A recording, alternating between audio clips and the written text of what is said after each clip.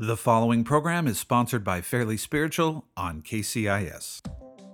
Hey everyone, it's Dr. Doug Birch, and this is the Fairly Spiritual Show. I'm broadcasting again from the back seat of my Kia Sorento in our driveway in front of our house. Why? Because this is the age we live in as we're trying to stop the spread of this terrible virus. On today's show, we're going to try to have some fun. Try to bring you a little bit of joy. How can we feel strong in the midst of our weakness? How can we feel the joy of the Lord, or the peace of God, or the grace of God? We'll talk about that on today's Fairly Spiritual Show, and I'll tell some embarrassing stories about me. Nothing in this world could separate me from your love. No mountain high or valley low where you wouldn't go to share your love with me. Well, welcome back to the show. This is Dr. Doug Birch, and you're listening to the Fairly Spiritual Show. And I am broadcasting again from the back seat of my Kia Sorento in the driveway that is in front of my house. Why? Because my house is overwhelmed with my family. Yes, I have 4 kids. They're all home, and so there's 6 of us there, and we're basically spending all our time in 2 rooms, and so there's nowhere to escape. So this has become my studio. So Kia Sorentos, when we bought the Kia, I didn't ask, well, how are the acoustics for radio broadcasting and podcast? I didn't ask that, but hey, I'd give it a good rating. So if you're looking for a vehicle, a decent SUV that also works for podcasting and radio broadcasting needs, then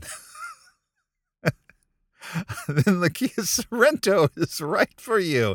And no, I'm not receiving any money for that. So I'm so glad you could listen. Today's show, I just want to bring a little hope, a little joy to your life. And I don't like pretending. You know, some people like to pretend everything's normal, and it's not normal. I don't want to just, it's just all fine. It's not. It's crazy. And I also don't like to pretend. So I let you know, hey, this is where I'm doing the show. In the back seat of my Kia Sorento. I want you to imagine me in the back seat of Kia Sorento. In fact, it's funny. Last week I was doing the show, and right in the middle, a UPS driver pulled up and walked right by the car, to drop off a package, and just kind of, looked in, and I just thought, man, what a time we live in. He just kind of gave that look like, I'm not even going to ask. I'm sure UPS drivers see all sorts of things. But I want to talk about this. I know some of us are feeling weak, and it's okay. Weakness can sometimes be like, what do I do? I just don't know what to do. Weakness is things are outside our control. Weaknesses were actually weak. And so I thought I would share some stories of times in my life when I was incredibly weak and incredibly dumb that might encourage you and just, I don't know, bring some hope, maybe some, I don't know. I just want it to be normal, just to have a normal bit of time with us where we can talk. Just you and I talking together, just spending some time with some normalcy in the craziness around us. Here's a great scripture that's just been a theme for my life. 2 Corinthians 12, the Apostle Paul says, because of the surpassing greatness of the revelations, for this reason, to keep me from exalting myself, some versions say, to keep me from being conceited, there was given me a thorn in the flesh, a messenger of Satan to torment me, to keep me from exalting myself. This is Paul talking about himself. Concerning this, I implored the Lord 3 times that it might leave me. And he has said to me, my grace is sufficient for you, for power is perfected in weakness. Some versions say, for my power is made perfect in your weakness. Most gladly, therefore, I will rather boast about my weaknesses, so that the power of Christ may dwell in me. Therefore, I am well content with weaknesses, with insults, with distresses, with persecutions, with difficulties, for Christ's sake. For when I am weak, then I am strong. And I like the fact, if anything, that passage says that we don't have to pretend we're not weak. You can just admit to that. If anything, the church should do is facilitate environments where people can admit to their weaknesses. That is one of the saddest things. If you go to a church or you've been involved in any kind of religious institution where you have to hide your weaknesses, the leaders, the ministers, the volunteers that I respect are people who facilitate environments where people can express their weaknesses. Where a minister can say, "I'm feeling depressed. I'm feeling anxious." That's why it's really important when someone expresses a weakness, we need to be safe people. I notice on social media, I purposely will express weaknesses, not because I'm even trying to get a bunch of stuff from people. I just want people to know they can be weak. They can mention their weaknesses.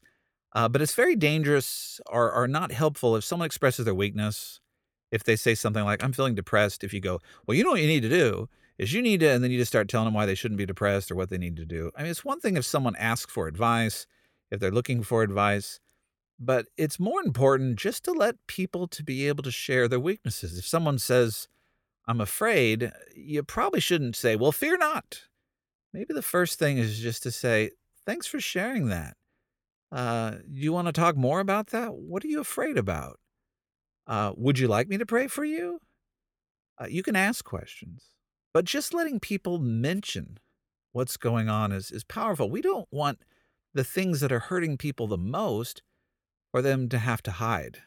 In fact, that's terrible, right? I mean, it'd be terrible if any place like the church is where we're supposed to deal with the deepest things in our life, right? Our relationship with God, the most important things about our own identity and our relationship with others. That should be where we can express weakness. For instance, weakness like this, where you can say, "I'm worried about my mental health," and where people don't just freak out and go, "Oh, no, you're in trouble." Or you could say, "I'm worried about my relationship with my children." We should be able to express our weaknesses. I think I might have shared this before, but I was in a pastor's group, and there's many pastors I've been around who are able to be transparent and share weaknesses. But this was early on in ministry, and we were sharing prayer requests. And whenever I would come to this group, the pastors to me just didn't seem that honest, and not like they were lying, but they just wouldn't really share what's going on in life. We'd say, "What are our prayer requests?" And I would share something like this. I'd say, "My wife and I have been fighting lately." And people would look at you like, "Oh, they're going to get a divorce. How would you share that? There must be something terrible," and they'd assume that me sharing that would be the tip of the iceberg, versus that's just the iceberg. That's just what's going on. We've been fighting, and I want prayer, and if my wife had been with me, we would have shared it together. We would have said, "Hey, we've been fighting and lately, and we just need help, and could you pray for us?" But I remember sharing that stuff, and people just look at you like, "Ah, there's something terrible wrong because pastors don't share weaknesses." And some of that's changed, and some of that was generational, but I just got frustrated with it. So I waited one prayer time where I'm like, "I'm not gonna share anything. I'm tired of sharing things. I'm just gonna wait." And we waited, and there was one older pastor there who goes, "I have a burden." And then he says it again, "I have a burden." And I'm like, "Okay, finally he's gonna share a burden. Maybe one of his kids is addicted to something, or maybe he's having, marital problems, or maybe there's something in the church that's really bothering him, or, some financial problem. Maybe there's some big need." And he goes, "I have a burden for souls." And he said, "I have a burden for souls." And I remember just thinking, "For souls?" And so his issue was, that people get saved. I'm like, "Oh, that's good." But I thought, everybody in the room, I hope, has some burden for souls. But we all gathered around and laid hands on this man to pray for his burden for souls. Now that might have been his prayer need, but I'd been in that meeting and he never admitted weaknesses. Every time we met, he never admitted struggles. And I think maybe a better burden would have been like, "I need prayer because I lose my temper," or "I need prayer because I'm disconnected with my spouse," or "I'm struggling with intimacy," or, the actual areas where we're weak. So we can rejoice in our weakness and bring our weaknesses to God because where we're weak, God can be strong, which reminds me of some stupid stories in my life. Now, you shouldn't call other people's stories stupid, but I'm going to call mine stupid. Here's a couple of these. Okay. So I'm dyslexic. Speaking in front of groups was just a nightmare as a kid. Lots of unsuccessful attempts to do public things. Just I would shake, I'd be nervous. A lot of reasons why I shouldn't go into ministry. But I felt like the Lord said, "Well, you can talk to someone one on one. So just try to do that whenever you talk, whenever you communicate, instead of doing it like a presentation, just do it like you're communicating one on one. And so that led me into ministry. But I remember I was in Springfield, Missouri, going to the Assemblies of God Theological Seminary, and I got the opportunity to teach a Sunday school class, an adult Sunday school class in a local church that we were attending. And this was my first adult Sunday school class that I could teach. So I was really excited about it. And so I just prepared all week. I prepared all these things, I just really just went overboard. I probably prepared more on that Sunday school lesson than I have on any sermon since then. And I showed up and, Sunday school class, I think was like an hour before church. So it's like 9 o'clock or something. And I show up at 9 o'clock and there's no one there. And I thought, "Oh, they must have known I was guest speaking, like the normal person who, teaches Sunday school wasn't there. There's no one there." Well, I realized it was daylight savings time, and this is before, your phones would switch over automatically and all that, and I was just an hour early to the group, and so I was just there an hour early, and so I used the time to write some charts and graphs and things on the board behind me. It was a larger church, and I was so we had some equipment in the classroom that I utilized, and the people came in. And there was a class maybe of like, I don't know, 12, 15 people. And as they came in and they sat down, I just launched into it. And I gave the most elaborate, I'll just tell you, just the most amazing Sunday school lesson that's ever been given. I mean, I talked about the Greek and the Hebrew and what scholars say and quotes and stories and illustrations. And it was 45 minutes of the most, just well thought out, intentional, uh, you know, Sunday school teaching lesson. It was really just magnificent. The only problem was I I was just teaching and talking and talking and talking and talking, and the people just kinda stared at me. They're just looking at me, and then the class just kinda ended, and I don't even know if I left room for anyone to say anything. And people just kinda like, "Oh, yeah," and they left, and they were polite. And there was one guy that I'd become friends with, an older gentleman, and he waited till everyone else left, and he came up to me in a real gentle way. He said, Doug, maybe next time you just maybe have us read a scripture and we just discuss it together and then we pray." Then he smiled and he walked out. And he wasn't trying to be mean. He was just pointing out that I forgot the fact that really we had gathered there for fellowship, to value the body, to trust the word of God, and to trust each other. And instead, I was so concerned to do it right that I kind of forgot about everybody else in the room. Well, when you do something like that, you just think, I'm a failure. I'm never going to be able to make it. What am I doing? I shouldn't be in seminary. I shouldn't be in ministry.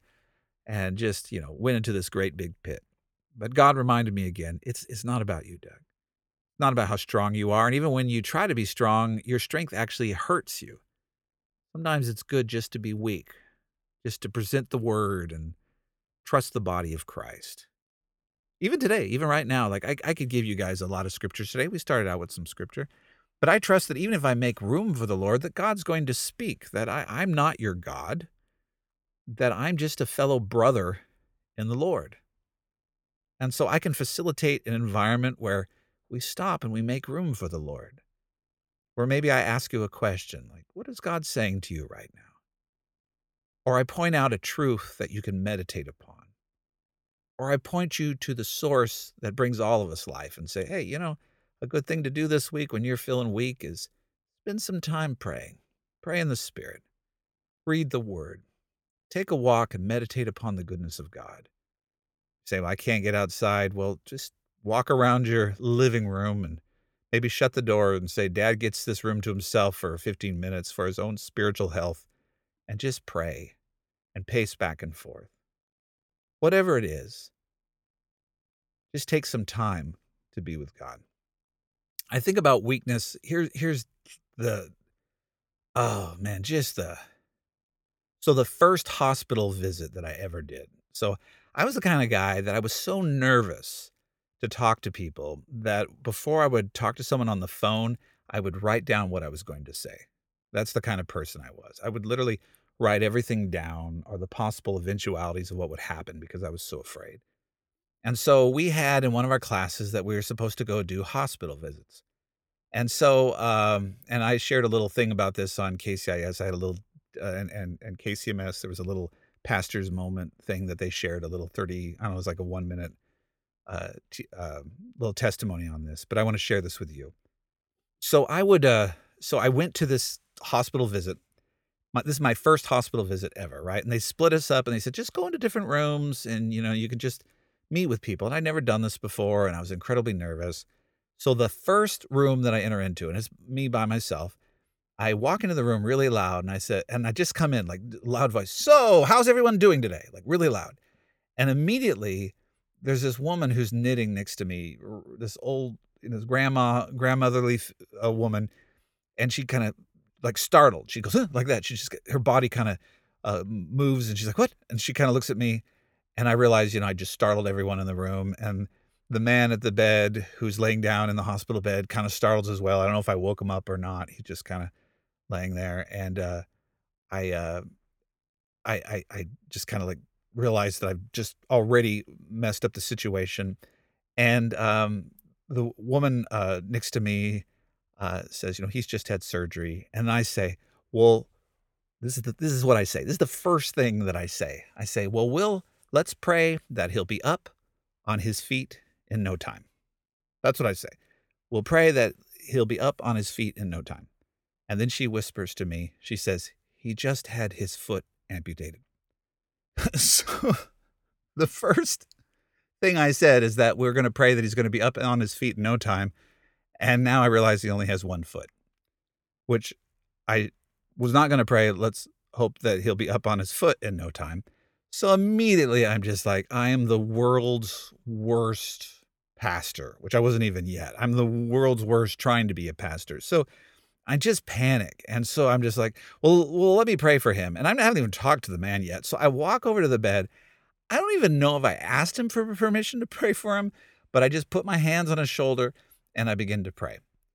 And when I'm nervous, or I don't know if you've ever done this, but sometimes when we're nervous, we pray cliché prayers. I don't know if you've ever done that. Just like prayers, the things that ritualistic prayers.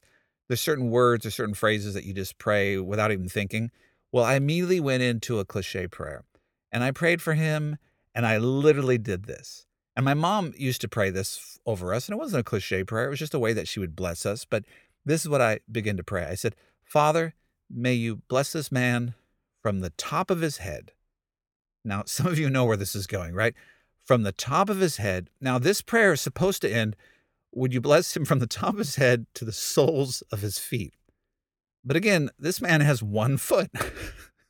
So I I started, "Lord, would you bless this man from the top of his head to," and I suddenly realized, what am I gonna say? Like, I'm gonna say to the sole of his foot? This just seems mean. Am I praying for the foot that's no longer there? Am I praying for a miraculous another foot to grow? And I paused. Now the reality is I probably only paused for maybe like a second, but at this point I am sweating, my heart is beating.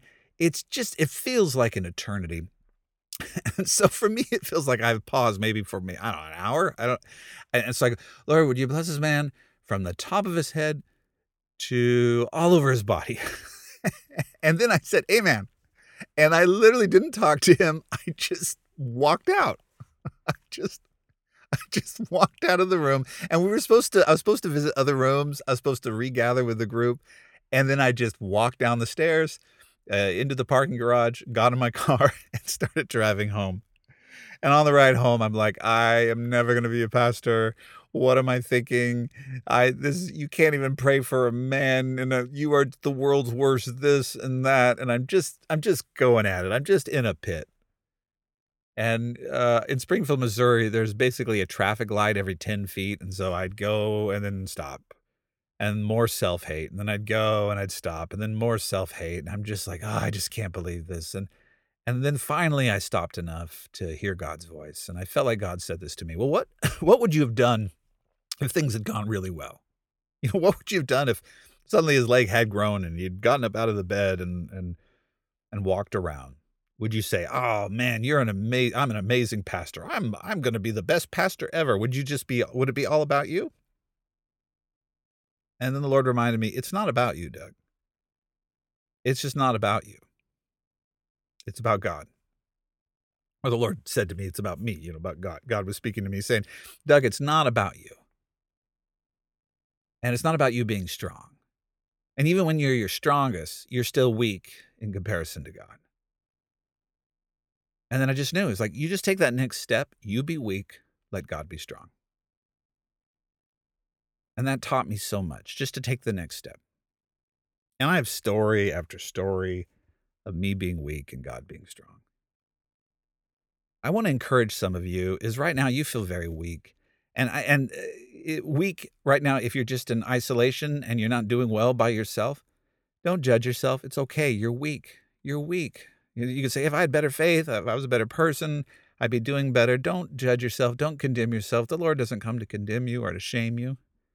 You just feel the way you feel. And you don't have to live according to the flesh or according to how you feel. It's just how you feel. You feel weak, but God is strong, and He can be strong in your weakness. You don't have to hide that. If right now you're living by yourself and you're just like, I am so weak, and you're condemning yourself, and the Lord says, I don't come to condemn you. You feel weak. Don't live according to your flesh and how you feel.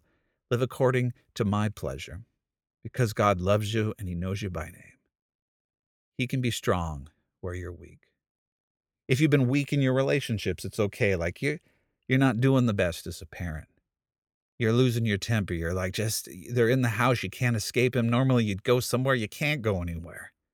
And you're thinking if I was a better parent, I would be able to handle this, but you can't handle it. Or you're not handling it well.